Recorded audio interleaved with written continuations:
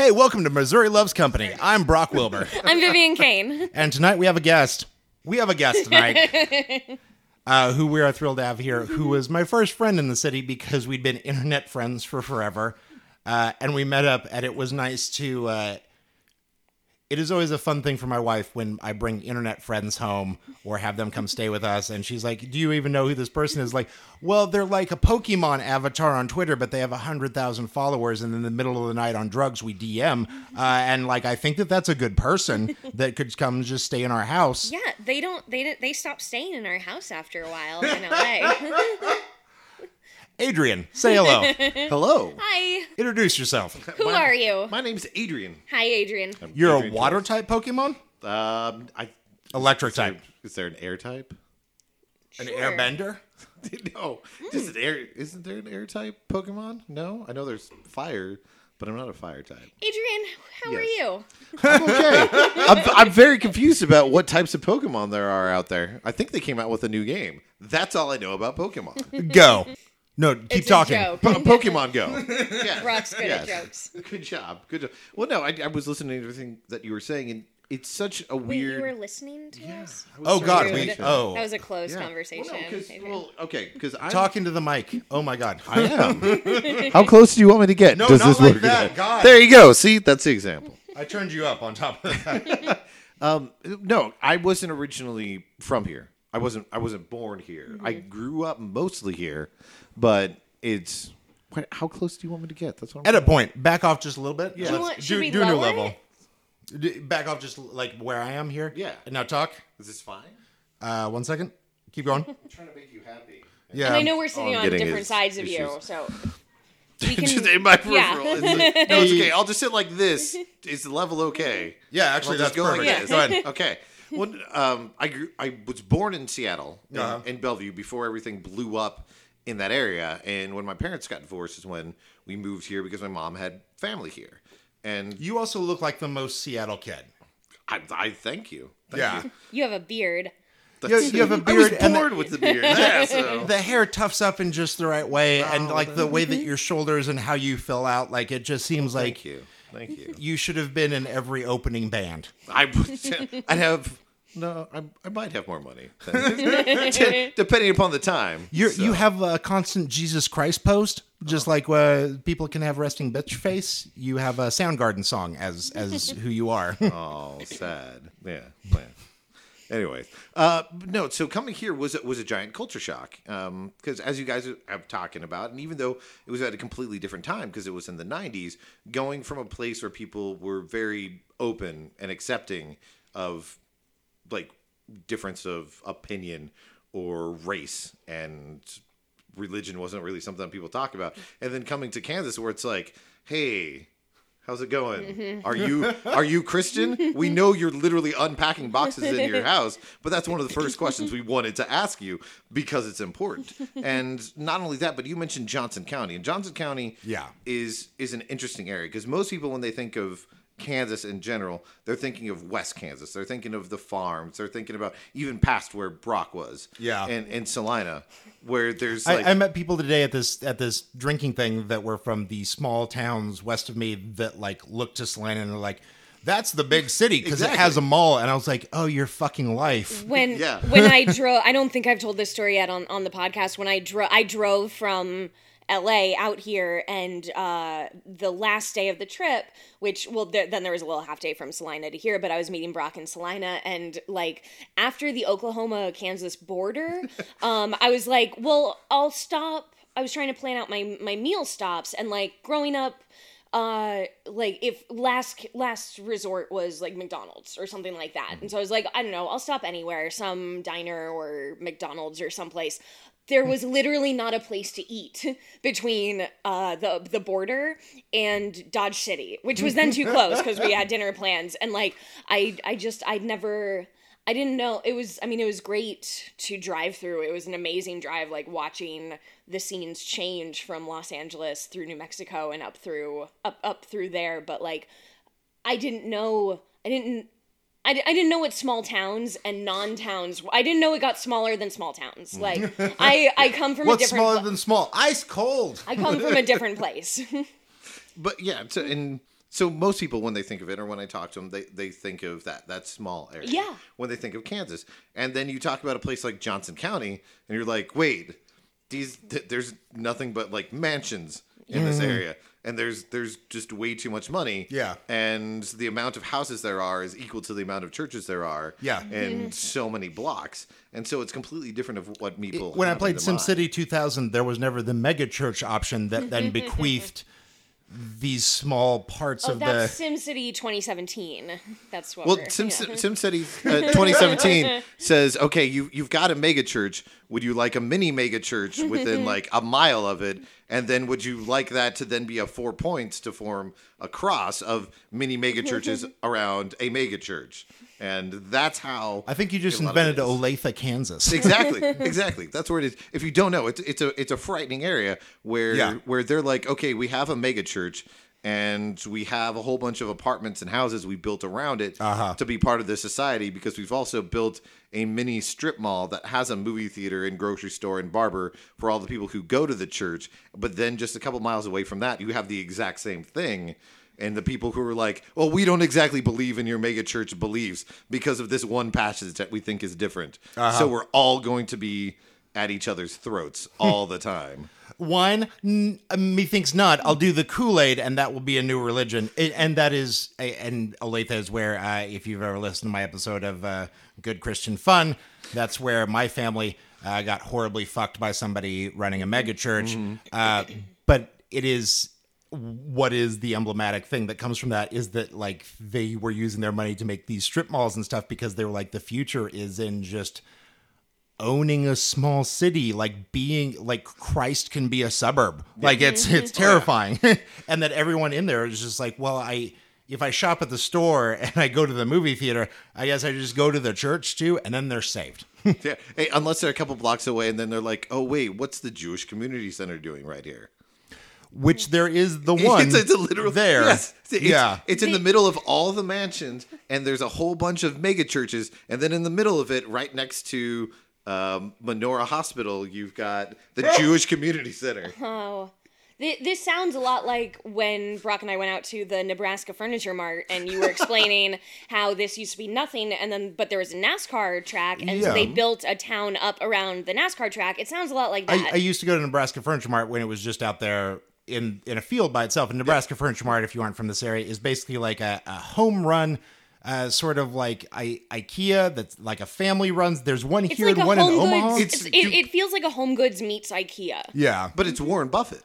Yeah, it's Warren Buffett. Yeah. It's his company. You didn't tell me that. Look, I'm a Buffett head. I know. Yeah.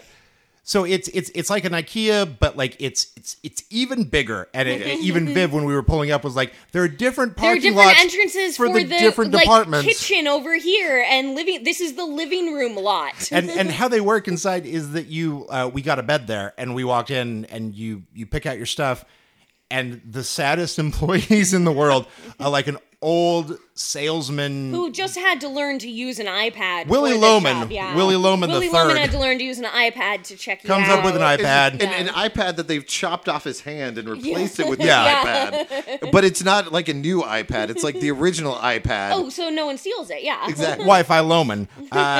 He comes up, he takes your order, and then that's it. You swipe your card, and there's no place to check out. So like the stuff is delivered to you later.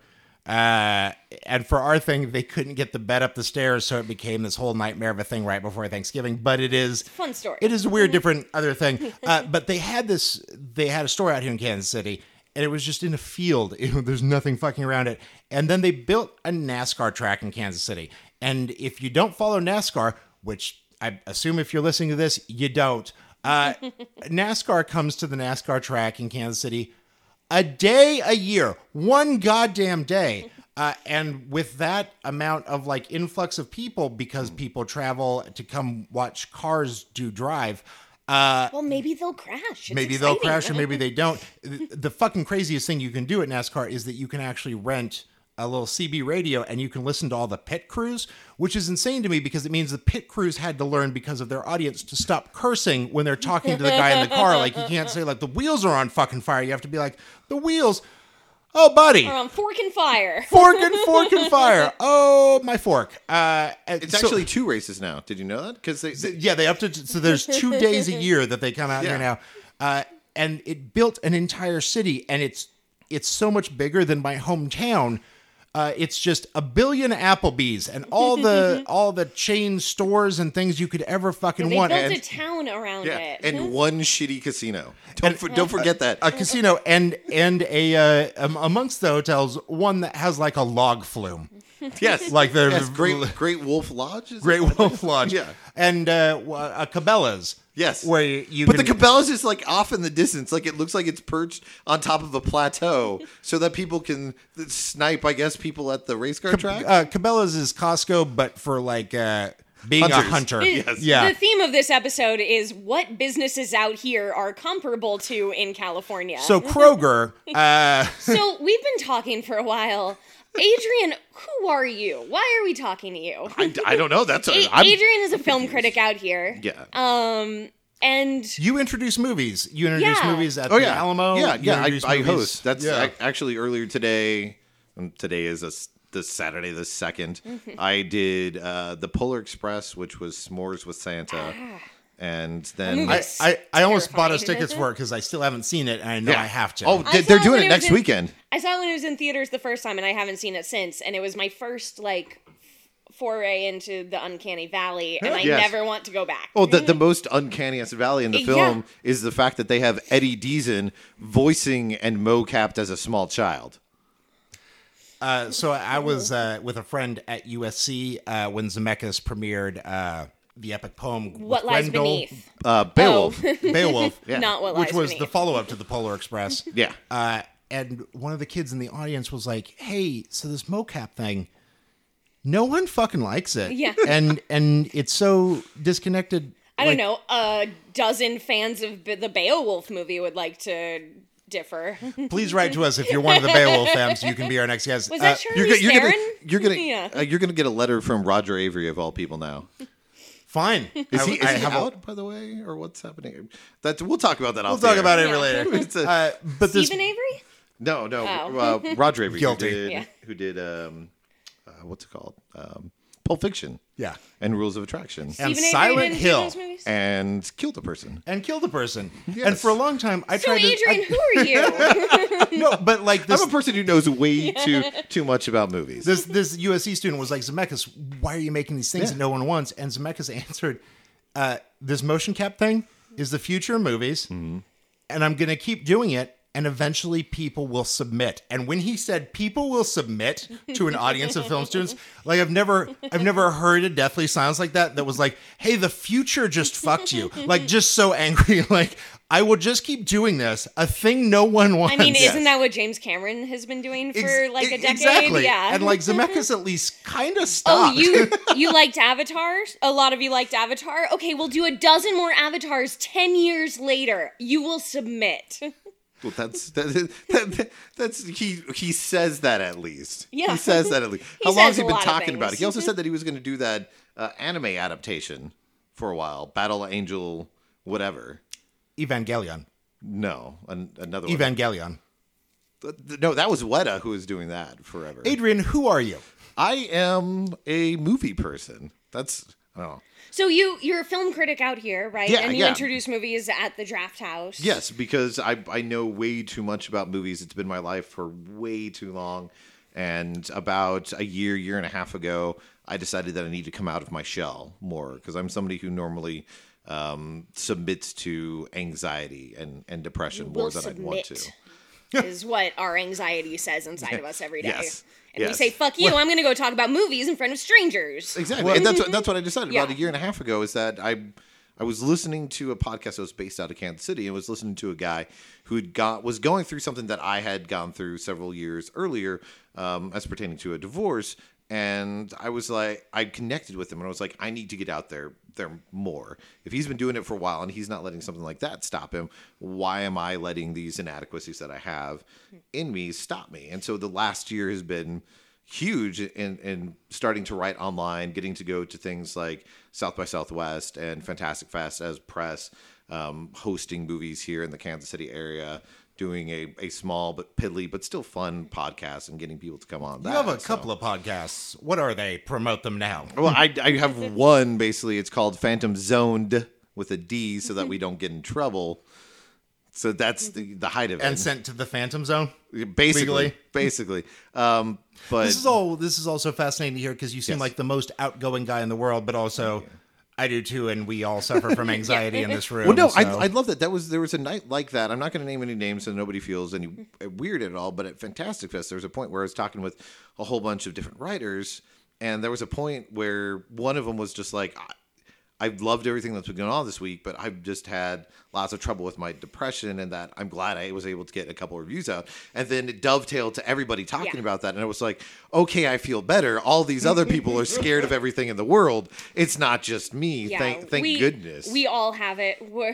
Many of us are slightly medicated. Many of us have imposter syndrome. We all are just trying to deal every day. And it's this, I don't know if this is what literally everyone in the world goes through, or if, I don't know, people like us are drawn to these professions, but it sure is prevalent in the online writing community. A friend who's a writer reached out to me today, and we had a long conversation, and they are going through a thing where they just got sort of their diagnosis figured out, and they were worried that, like, their diagnosis erases everything that they've ever done or written, because if they were to reveal that to somebody, everything that they've ever done will be seen through that lens.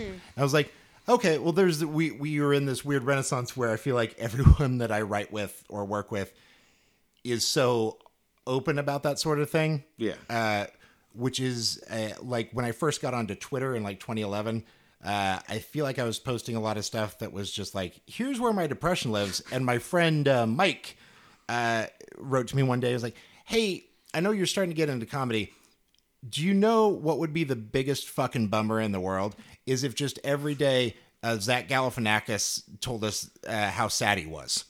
And I was like, okay, I'll keep some sadness to myself. And like ever since then, and that thing, I was like, there's a delicate balancing act to just like fucking bumming out everyone all the time, but being open about what you're going through, but also helping everyone else that's going through a similar thing. And like through other writers, I've learned so much about imposter syndrome, and I feel like it is one of those things that when you learn about it, you start to experience it in that way, and you're like, oh, is that what that feeling is? Yeah.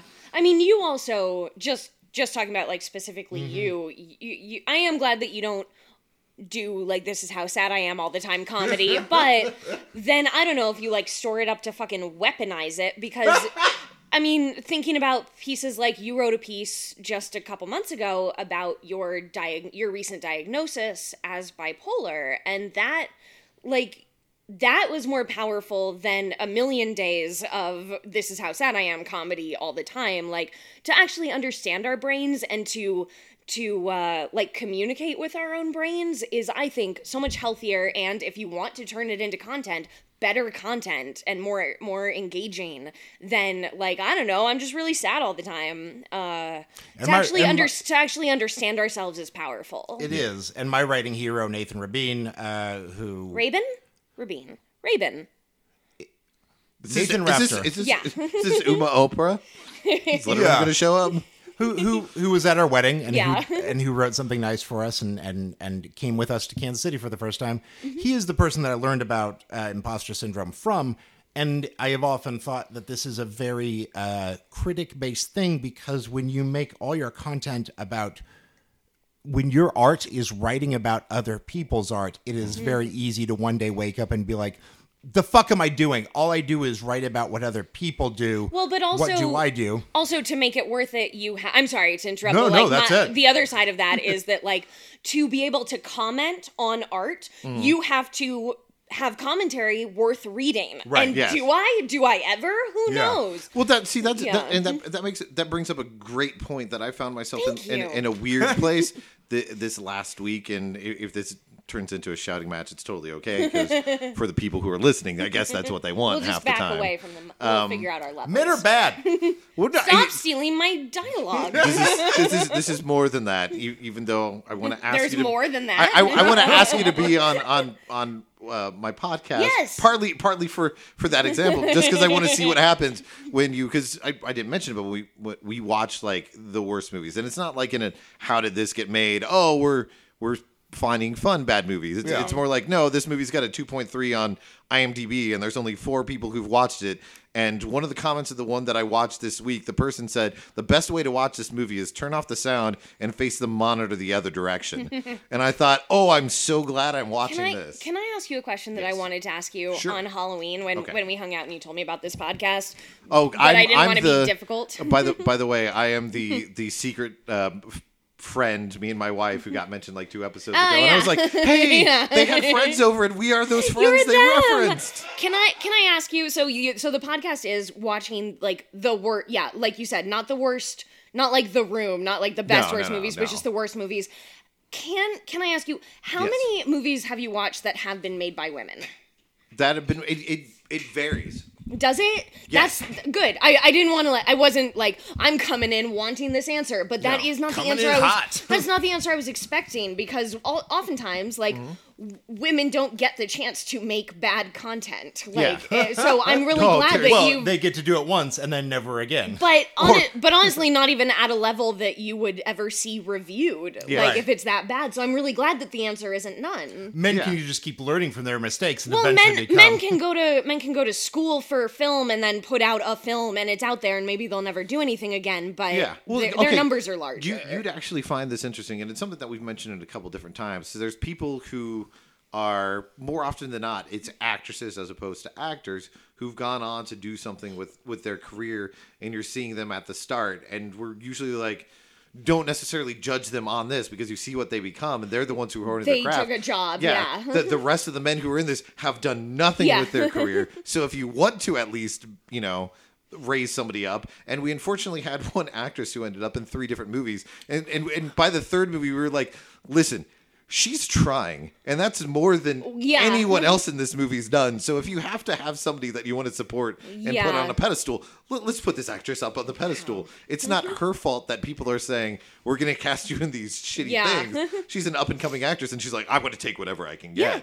I mean, there's no shame in that, really. But you've had movies, you've reviewed these terrible movies that some of them have been written and directed by women. I think there's like one to 2. We never set out specifically for that, and there's never and I'm not saying you should. No. I wasn't expecting any of them. Because then you'd be shitting on women. Yes. Personally, I've been happy that, like, if it was like in a different way where all of a sudden I realized we've done 20 of these episodes and 17 of them are for women, maybe we're going about this the wrong way. No, but that's the world I want to live in, where that wouldn't be something you notice. Where by accident you could watch that many. God. If you want to look at it in a positive light, we're covering all these movies. We haven't had that many that are by women, so statistically, we're saying that women have a better chance of making a better movie. No, that's not what you're saying. No, don't do it. God damn it. But I really, really appreciate you trying. Vivian, what's that knife you have in your hand? There's no cheese around for you to cut. Am I safe? No, my God, no, you are not. Okay, and do not try to defend your position any further. You will. No, that wasn't. That was to get the reaction that I was hoping for, because you can't. Because I've seen people go that route when it comes to things like with movies, and they're like, well, this is the logic inherent in it, and it's like, no, that's not. You can really twist that around any direction you want. Exactly, and it's just like being but look how. I wasn't trying to catch you in a feminist trap. No, it's okay. I was not expecting many, like I said, many bad movies. Right. Mm-hmm. Oh, shit ton of bad movies get put out there. Men are more likely to put out a lot of shit because men are more likely to be able to put out whatever they want to into the world.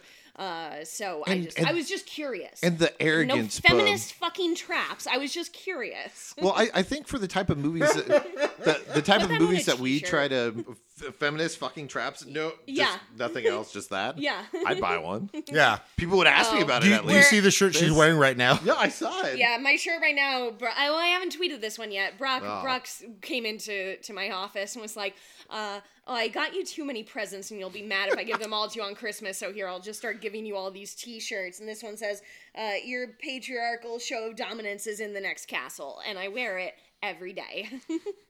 Well, I love you. She does actually wear it every day. It's really comfy. But when it comes to these bad movies, the interesting thing, because like the ones that we're looking for are literally, like I said, when it comes to like a 2.3 or below. So that's the category we're looking for. We're not looking at much else other than that. So I think it's because you have one of two things happens in the movies. You either have arrogance of power that derails everything in the movie, or you have people who are just desperate to make a movie. Yeah. And there is no female Roger Corman. Like that's sort of the his wife. I know who that is, but for other people listening who don't. Oh, so Roger Corman, like I definitely know. So in the 60s, Roger Corman sort of invented like if you don't know how distribution worked in films, basically there were these A-run theaters, first-run theaters where like new big movies came out, and then there were second-run theaters. And then there was sort of like the place that like this is what necessitated the creation of B movies. They were just the $1 theater that you would go to in the afternoon, and sometimes that would be movies that like were big movies that ran like 6 months ago. They're just running later.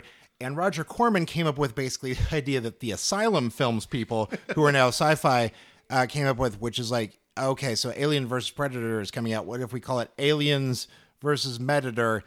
And Roger Corman started making films like that, ripping off the big films that were coming out, and he beat those films to theater.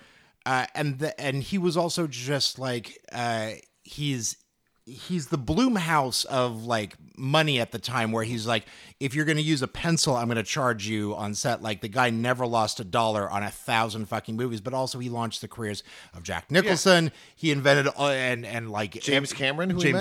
Yeah, everyone started for basically 2 decades with him because he was a guy that was just like, this week we're shitting out another movie. It's called Little Shop of Horrors. And like in 2 decades, somebody will turn it into a musical and I'll get money from that too. And you're like, sure, fine, whatever. Go for it. Yeah. but it's, God, no, I'm blank. But yeah, we were talking about that. It's just all the careers that he started. But his wife, I want to say it was Linda Corman. I really apologize if that's not her name.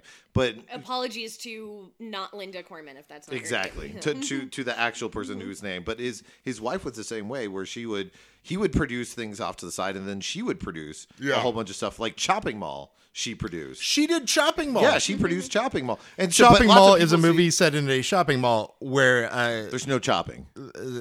Sentry robots go around and just kill a bunch of teenagers that are fucking in the mattress store. Yes, they've locked up. It's Dawn of the Dead, but with murder robots. And now we have Sentry robots that look just like the Chopping Mall robots. And the Chopping Mall tagline is "Chop till you drop."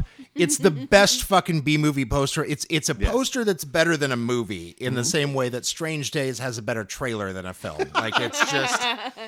Oh. But yeah, I had no idea she made Chopping Mall. Yeah. Of course, and she should because that made money back. I'm still giving it money now in 2017. Exactly, but it had the name Corman, and that was the thing, is that lots of people didn't know, and so they saw the name Corman and they thought that it was him necessarily. Way to trick him into buying your movie, Linda. Also, in what world did Corman stand for quality? The C in Corman is actually a Q. It's a quality. A quorum of Cormans. But since we're talking about movies, and since you guys have moved to town, one of the crazy things for this city compared to most others is in a 35-mile radius of where I live, which is about 10 miles from here. There are 20. Which in LA would have been an hour drive. Yes. So, yes. Yeah. Here it's only about 15 minutes. There's 27 theaters. There are so many movie theaters. And there's certain movies that can only play at certain theaters because of the engagement that they have. Like the Tivoli, which is one of the art houses in town. I finally went there. I saw Lady Bird. It was awesome. Lady Bird's great, but and the Tivoli was awesome. It's a cute. You very told me how to quaint, pronounce it. Yeah. Yes, but It is an art house theater in our neighborhood that is snuck into the side of a building next to a bar. And I have to say, like, we looked at it and I was like, I am a movie person, but like even these are too esoteric for me. So like Lady fucking Bird was the first movie that's come there that I wanted to see. I ran into a couple that was headed there, and they were like, "We're going to see the Jane Goodall documentary," and I was like, I wish I I were heard on you. NPR that I the wish. director of that said he refused to make a Jane Goodall documentary, and they're like, "Well, we're gonna go pay to see it." And I was like, "Cool, Great. weird bummer." Yeah. But they had the movie The Square that won at Cannes, but the Alamo Drafthouse here was going to get it for their film club. Is that the one about the art gallery? Yes. Yeah, I want to see that. With the man with the no shirt. Terry Notary, who is known because he did King Kong, and he was also in the Planet of the Apes movies.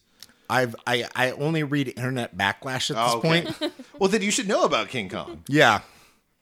He's the one who did mocap for the most recent King Kong. Oh, that makes so much sense. Yeah. I've seen his body now. Yeah, Yes. it totally makes sense. You've The seen internet his backlash I'm body is referring a to weird is thing that to at say. the premiere of it, the guy within the movie, it's basically about art. Oh, you're talking about the Fantastic Fest Yeah. showing of it, which was Yes. after Cats. Yeah. That people were very upset about. Yes.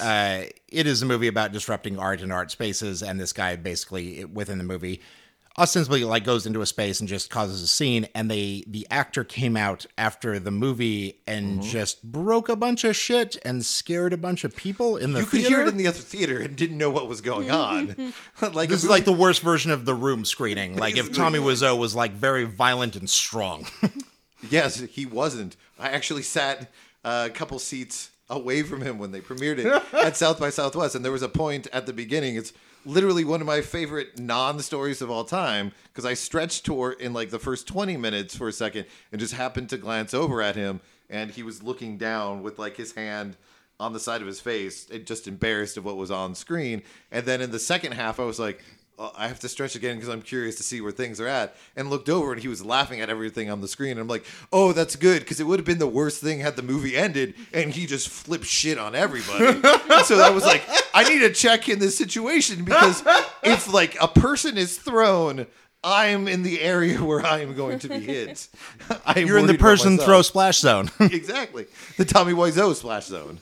So there are a whole bunch of movie theaters in the Way too many. in like the city area and the suburbs, and we thank you. Adrian was the one who got us the email addresses for some press contacts here. So Brock and I have been going finally we've been here 6 weeks, like we've been keeping up with what we were doing in LA to a small degree, and some of the screen I thought that everything would be within the city limits, but like we're going to screenings in. Is Lenexa a place? Yes. Yeah. Well, that's over by me. Yeah. We've been going to screenings in suburbs, and I'm like, we have to drive like 20 minutes to go to a suburb to go And see then a we screening. check ourselves. And then I realized, again, 20 minutes to go to a screening is what we had to go to the neighborhood movie theater if we drove there. So in LA. we fucked up our first one. We went to see Dan Stevens. They fucked it up. We went to see The Man Who Invented Christmas. Which is the story of the writing It's of A Christmas Shakespeare in Carol. Love, but about A Christmas Carol. And Dan Stevens is beautiful. He's a pretty man. He's a very pretty man. Is it Christopher Plummer? Yes. Who's Scrooge? Yeah. Or wait, is it Christopher Plummer as Kevin Everyone's Spacey? Christopher Oh yeah, Plummer Kevin now, Spacey so- was Scrooge, and then they were like, "Fuck that." No. The Yeah. ghost of Kevin Spacey as Christopher Plummer as Christopher. Yeah.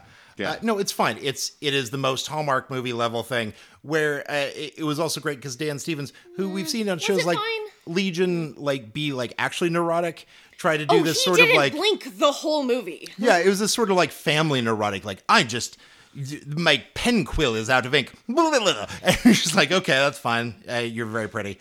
But we left the screening of this, which And the last act of it was. It was fine, and then the last act of it was awful. It was all of the just characters awful. from A Christmas Carol rebel on him, but he has to finish the book in time. Well, which would be an interesting. I mean, read my review at themarysue.com.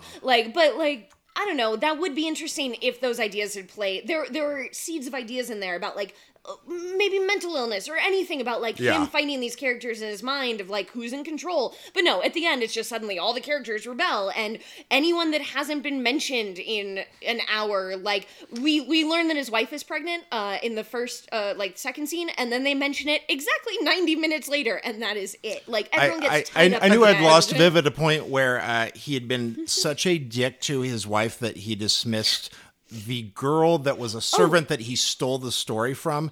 Who did not even have an IMDb credit. She was like the second biggest female. She was the biggest female character. Did not have an IMDb credit. They just didn't. She's just know an what Irish this movie orphan that was. tells him the idea of like, what if ghosts come at Christmas? And he's like, ghosts at Christmas, you say. But then the next scene is her going like, no, you can't possibly do that. Just general disbelief. And then he literally goes, "I'm a white man," and that. So Yes, you saw it. you saw it. Yeah.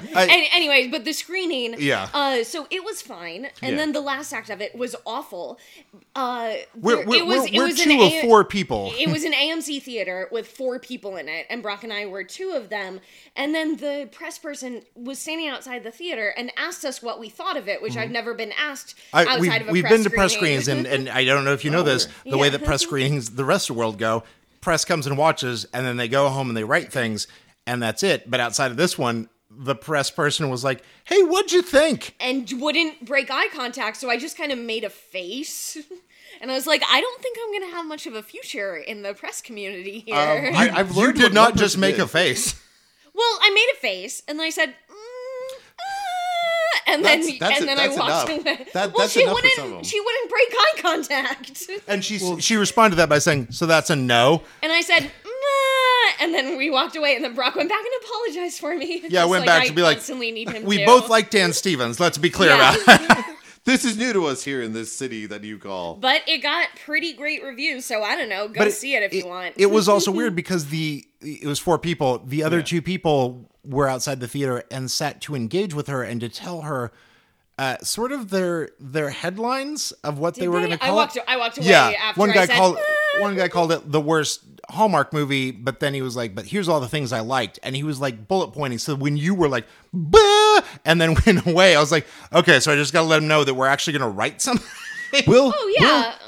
have a conversation about this otherwise, because I know the people who you're talking about. Yeah. So I can't say. Oh, good. Usually they like. I learned last week at the critic screening of The Post that there's somebody who. Which we need to find out who. And you saw The Shape of Water, right? Like you have a contact that we don't Give us have, your that stuff. we- Give it now No, on I the got air. a screener. I got a screener for the Shape of Water. Do you have that? Why didn't you In bring your it? car right now? No, you You're don't. going We to don't get me in share trouble. those. You're We not don't supposed to share those. He shook his head. He doesn't. He's not willing to share. I read the thing that shows up We'll on the talk front and later. it says, "We know where you live. If you give this to someone else, it's not at your There's address." a GPS tracker on the screener. There's a person that's at the Cabela's with a gun pointed at me. If I then take it to another place, I On the never top of the asked for climbing it, wall. and he never said he'd give it, so we're fine. that's not. Yeah, that's exactly what was said. So you saw a screening of The Post. And Was it great?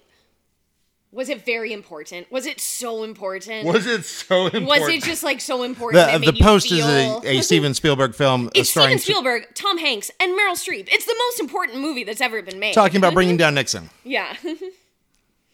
It's okay.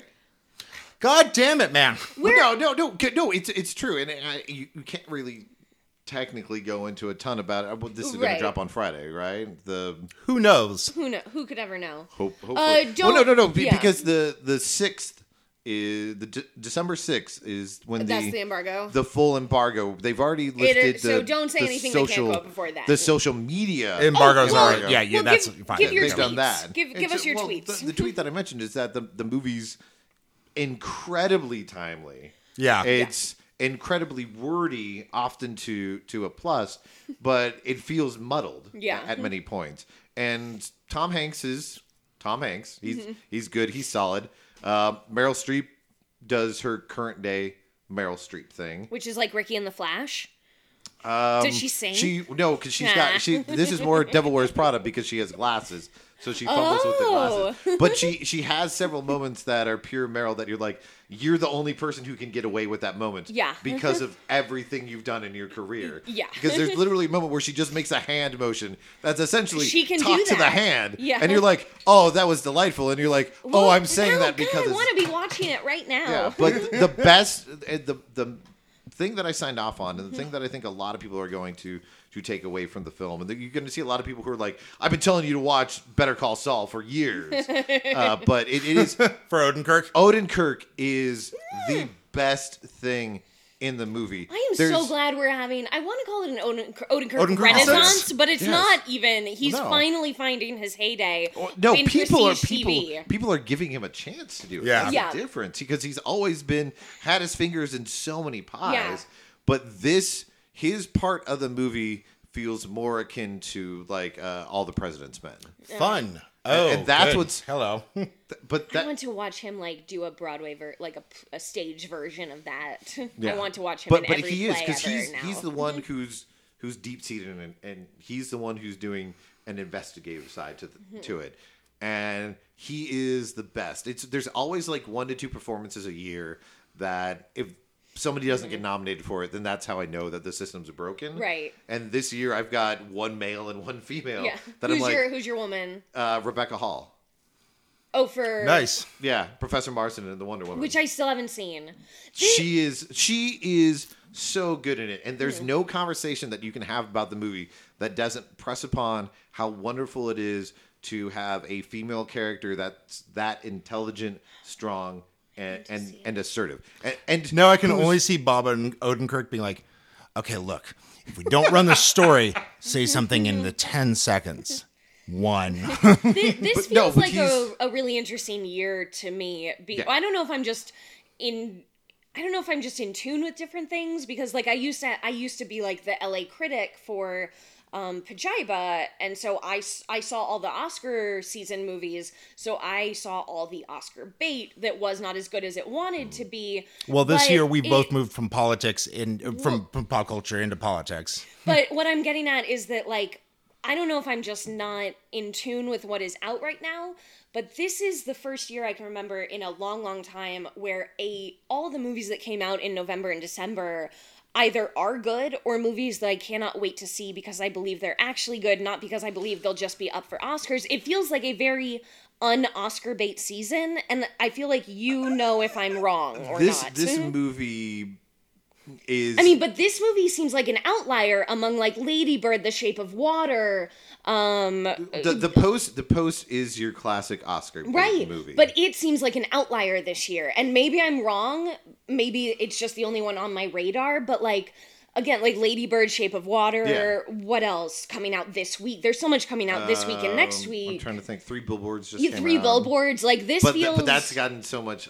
Where are we at with 3 billboards? I haven't looked in the last day because now I've seen other people who are having the other shoe drop. Yeah. But it's Right. something They're that I reacting can't- and being like, well, this doesn't do black people any favors. Oh, the Yes. Coen brothers aren't great for people of color. It's That's not Coen amazing. Brothers. It's not Coen Oh, is Brothers. it? No, it's Martin 3 McDonough. billboards. Oh, Mark McDonough. Yeah. It's a foreigner who that's Mark the one thing that McDonough I, I love, but Yeah. also he's Which yeah. hilariously, what I was tying that does feel into like was Coen that, Brothers. like, when we first started dating, my wife tried to explain to my family what Oscar bait was. No, and you did. Well, yes, through Yeah. me. And Yeah. what it was about was that they were just fucking head over heels for the film Unbroken, directed by God. Angelina Jolie, That's what I thought it which was was about. written by the Coens, which I brothers. never knew. And they were like, well, why wouldn't we just like a good movie? And I was like, but isn't it, you should know that, like, sometimes good movies are made for the most saccharine of reasons. And, like, Yeah. but it was a good movie. And, like, it left me in this weird lurch where I was like, I can't argue with that. Yeah. Yeah, they tried to Yeah. make a good...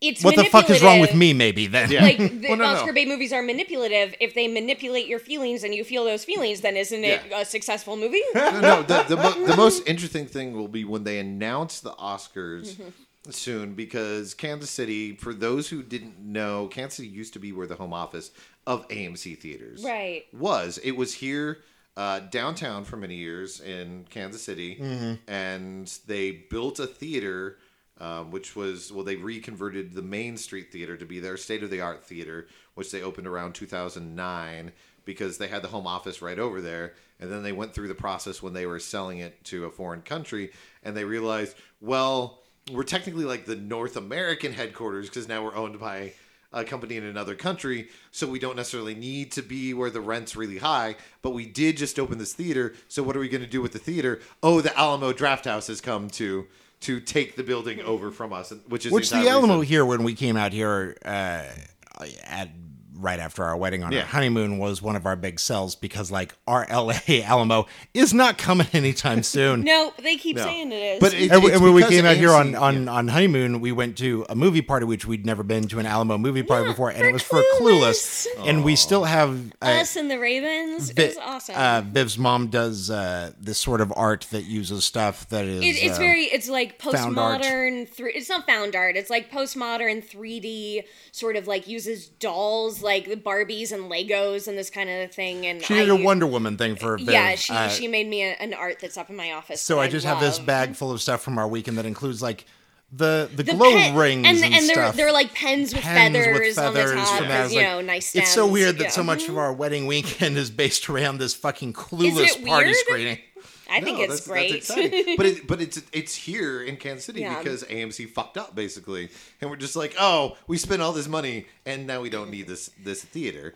But there's two, like AMC is the main amount of theaters that there are in town because there's like 6 or 7 of those.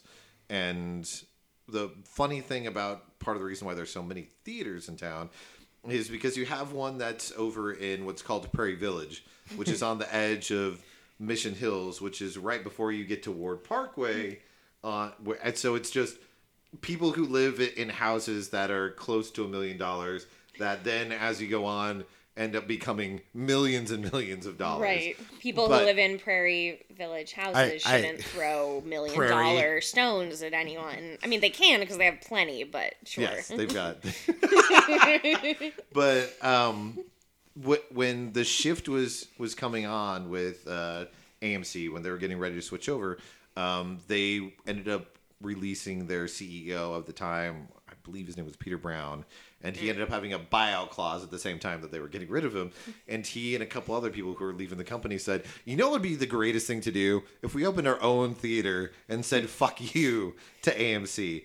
And so they opened a little 3-screen movie theater that then had a restaurant on the side of it and had a state-of-the-art concession stand where you could buy beer and a whole bunch of different stuff. But it was just basically, we don't want to go to AMC because that's the closest thing that's to us. Right. So why don't we just build a movie theater that's really close to us, that's in an area where no one would discernibly look and see that there is a movie theater. Right. Just like if you go over to, even though it's on the Kansas side, if you go to 95th and Mission, there is a cool indie theater, which you'll go to for some screenings. That's called Glenwood. And it's literally in like a strip mall, and they've got an entrance in the middle of it, and you go down these stairs, and then there's a 5-screen theater that's on the second floor of this strip mall. Well, when I moved to LA, I had to learn not to judge things based on their position in a strip mall, because that was like the best sushi restaurants or anything is in strip malls in LA. Yes, but again, that's LA, so that's a slight difference. Well, going there from anywhere else, you judge strip malls, so I don't harbor anything there. Our strip malls get torn down, basically, is what happens now. And rebuilt as mega churches. Exactly. Or lofts. I'm waiting for that to happen on what used to be called Metcalf South. There was a giant shopping center years ago, and right now all it is just a Sears. Like, you see where there used to be an actual mall, and everything is torn down, and there's just this Sears in this middle of this giant parking lot. And there's only like ever 2 to 3 cars that are in the parking lot. But what has happened in my hometown of Salina is that our mall there is dying. The Sears shut down, but the Sears Automotive Center is still alive. So there's a giant block of the mall that is just ghost land now. And then at the very end of it, on a side that does not face to where anyone would come in, so you have to go around back. Yeah. there's a place where your tires can be changed. And it's just like, wait, how is this thing still here? It's like if the DVD part of the Blockbuster video, the vestigial like part of it was still alive somehow.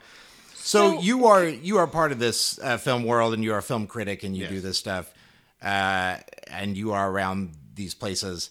This has been a fuck of a year for the politics of the people in this world. Yes. So can I ask? Yeah. And I don't know if you can talk about this if you're an employee or if you want to, but I have to admit that like I feel kind of bad. I love going to the Alamo, but I feel kind of bad giving them my money with how poorly they've, from my point of view, how poorly they've handled some of their stuff this year. And you attended Fantastic Fast, which is an extension of... He's looking at me, but he's talking to you. Yeah. So I don't know if that's something you want to talk about, but like, can you tell us what's going on with the Alamo, like from the inside? What is it like for you working with the Alamo? Well, it's different, first of all, because we're in Kansas City. We're not in Austin. So it would be different with the way that it affects. And sure, it's something that people talk about and have broadened up, but it's one of those that unless it was something that they were constantly getting emails about like every single day, it's not something that people are talking about because they're worrying about what can we do to make sure that we're bringing people to the Kansas City location, because if we can't do that, then it doesn't matter what's going on anywhere else, because this place is going to fall apart.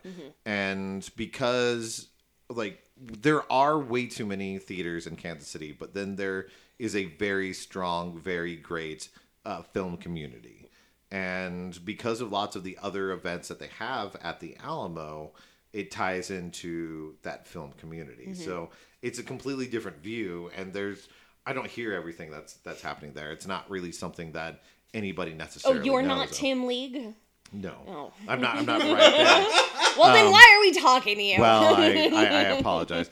But let me just say, we would not be talking to Tim League. Tim League, open invite for the podcast. Yeah, I was going to say. I'm going to put it out there. Tim League has an open invite for the podcast. Brock has very wide eyes. How are you doing, Brock? I can make conversation with anyone.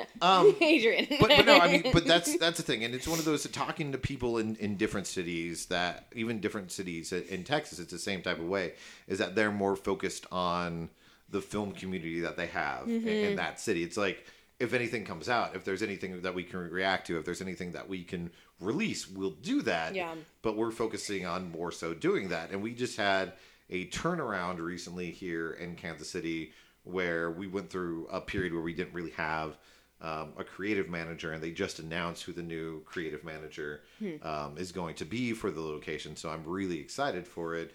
I can't pronounce her last name because I'm terrible at last names always. You can have the craziest first name. I will get it every single time. But your last name, I'm just like, fuck, I'm not going to even try because I don't want to insult you.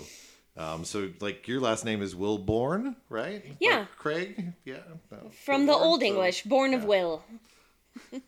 Yeah, But her name's Amber, and she's somebody that they hired, or they moved up from the inside, because she hosted several movies, but she's also a runner at the theater. And so, like, when they told me a couple days ago, oh, this is the person that they made, or they moved up to creative manager, I'm like, oh my God, that's exciting. And so I was talking to her today. To fill in for people, the runner at is like a waiter, right? Yes. Yeah. You can, at any point in the movie, you can put up like a piece of paper and say, like, I'm ordering food or a drink, and somebody runs by, they grab it, they bring it out. Oh, that's where that comes from. A runner.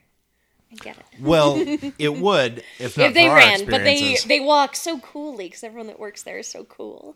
We put it in an order for a bottle of wine at one point, and we were halfway through the movie, and I went into the kitchen to be like, "Hello." Okay, now we're just filing complaints. Oh, this was at 28 days later, so I was just doing Jim's like, "Hello, is anyone there?" what you're saying, I connect with, because like I started this by saying, you've met me. Yes. I'm the kind of person that shouldn't go to the Alamo. I should be taking a stand. I should not be giving them my money. We have given them a lot of money in the 6 weeks that we've come here. And part of that is, and I'm not saying that this is right or wrong, but a big part of that is that it feels like we're giving our our money to the Kansas City Alamo, to this place we love. Very much so. Not even like, I don't know, I know like you and we met a couple people there, but it feels like a small business in Kansas City that we love. And I know that there's some hypocrisy for me there because I am the kind of person that like looks at where my money is going to. And I don't support a lot of the things they've done over the last year and a lot of the ways they've handled their own internal position in our current reckoning of sexual harassment and assault claims. And I won't go into it. Google it if you need to. But Vivian, you've written stuff on that, haven't you? I have written. Yes. Yeah. She's on the Google the Mary Sue sexual harassment draft house Vivian Kane. Anything will make you sad. There's all of 100 this. Yeah. Do you want to be sad? Look at my work. Can I try to make you feel a little bit better? Yes, do. Okay. It started with the person who was the previous creative manager, who is now, I believe his title is like director of programming or something with B&B Theaters here in town. So he's moved on to another one, and he's doing lots of the same stuff through them. But he was good friends with the guy who owns the Screenland Armor and which we still haven't been to, but are big hubs of the film community here in Kansas City. And they're both locally owned, and they do great. But they would talk back and forth because there would be certain movies that people at the Alamo wouldn't get to like see at the industry showings that they would have in town. And like how they promote the Florida Project before every fucking screening, but didn't open until at the Alamo until like a month later. She was very mad about this. I got so mad. Okay, no, it's not their fault. That's I don't care. I want to be mad at someone. That's part of the deals that they make with certain theaters. And if they've like, okay, we're giving you a 2 weeks, you're going to show this exclusively, and then we're going to open it up to other theaters. Well, couldn't they say that in the fucking apologize to my wife. Just apologize to my wife. I apologize because it's that other theater's fault. Because never enough. After the first week, they say, "Oh, we want to have it for a third or fourth week," and they tell the other theater, "Oh, sorry, because you're within this many miles of the other theater, you can't have it." We went to the Draft House like a bunch of times in like 2 weeks, and before every the first 2 weeks we were here, we were there every night. Before every movie, they would be like, Draft House recommends the Florida Project. I'm like, and by Draft House recommends, I mean they cut their own trailer with like birth movies, death people to be like, no, come see this movie. We cannot recommend this movie enough. Can't tell you when, but like you want to see it. Well, and then it wasn't there. They have it now. They have it now. They showed it. They had a Thursday night screening before the Friday it opened, and we couldn't go because we were going to some other screening that Thursday night, and then it didn't open there on Friday. Had I known that she was so angry about this, I would have had her over to watch the screener that I've had for a couple weeks. Which you're never going to give to us because that's illegal. That's why I said you could come over and watch it. I still need to watch it. I've got so many that it's important to state for people listening in who are tired of the bullshit that they've just listened to. We've had this very wonderful time where you introduced the Danny Boyle 28 Days Later, which is for 2 years of our relationship. She was just like, I can't wait to rewatch that. And I was like, it's one of my favorite. It's one. I was in a band in Salina that at that time agreed to play a show in Wichita, Kansas. It was the first indie film I'd ever seen, and we went down there, and our ska band played Heavy Metal Mondays in Wichita so that we had an excuse as high schoolers to go to Wichita to see this movie. And my bass player smoked up in his car on the way down. So he sat behind me at 28 Days Later, sucking on his fingers because he had pizza taste on them. So behind my head the entire time I saw my new favorite movie of all time, I just heard... Don't do it. Just a weird, like, sucking finger sound, like, inside. I was like, it made it so much weirder. This is so great. So we got to see that. We went to see Shaun of the Dead as a movie party with you, where you helped us to get seats that were next to each other. We went to a screening of the Bad Moms Christmas this year. It was a rowdy party screening, which is something that they do where you can talk during notoriously, the Alamo Theater does not let you leave your cell phone on at these things. Your phone can be on. You can do stuff. And surprisingly, everyone was still just normal people at a screening, except for like one woman at the back of the room that just kept going like, woo! The Manny, like the Manny kept taking his shirt off. Yeah, so, he was fucking hot. It's fine. It is this great place to be, and every screening we've been to there has been so professional and nice and good, and everything is so. But well at the time, like the hosts that they have aren't just like, hey, let's get the random person off the street. Let's get Adrian. But they. Well, you do the hosting, yeah.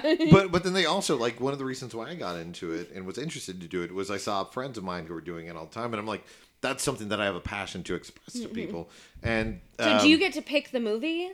It's they're trying something right now since they're in between and they're getting ready to have a new creative manager. They've got a new way that they're trying to do it, where they have a sign up that's basically here's all the days that they've got events. Here's the ones that are unpaid and are paid, and then it's kind of a first come first serve. Sign up for several, but don't grab a whole bunch of them, otherwise you're going to get in trouble. And then they have alternate spots, but there's a handful of us. Like there's only about 5 or 6 of us who host, so it's easy if there's several things going on. But they pick the movies. Yeah, we usually get to, or at least we did for this month. And what people that haven't been to an Alamo might not know is that, like, previous to any movie, there's 30 minutes of like all this like old timey footage that people cobbled together that like before 28 Days Later, it was all these weird old zombie things cobbled together from old like film strips and stuff. And then you come up on stage and you don't introduce yourself by name and then proceed to start half the time. Yeah.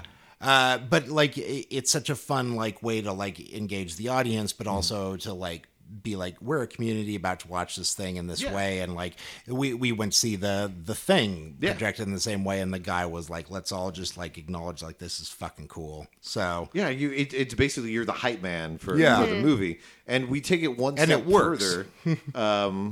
Because the Alamo Drafthouse in Kansas City is one of, I think, 3 of all the locations in the country that does a film club. And that's every 2 weeks. They have a showing that's $5.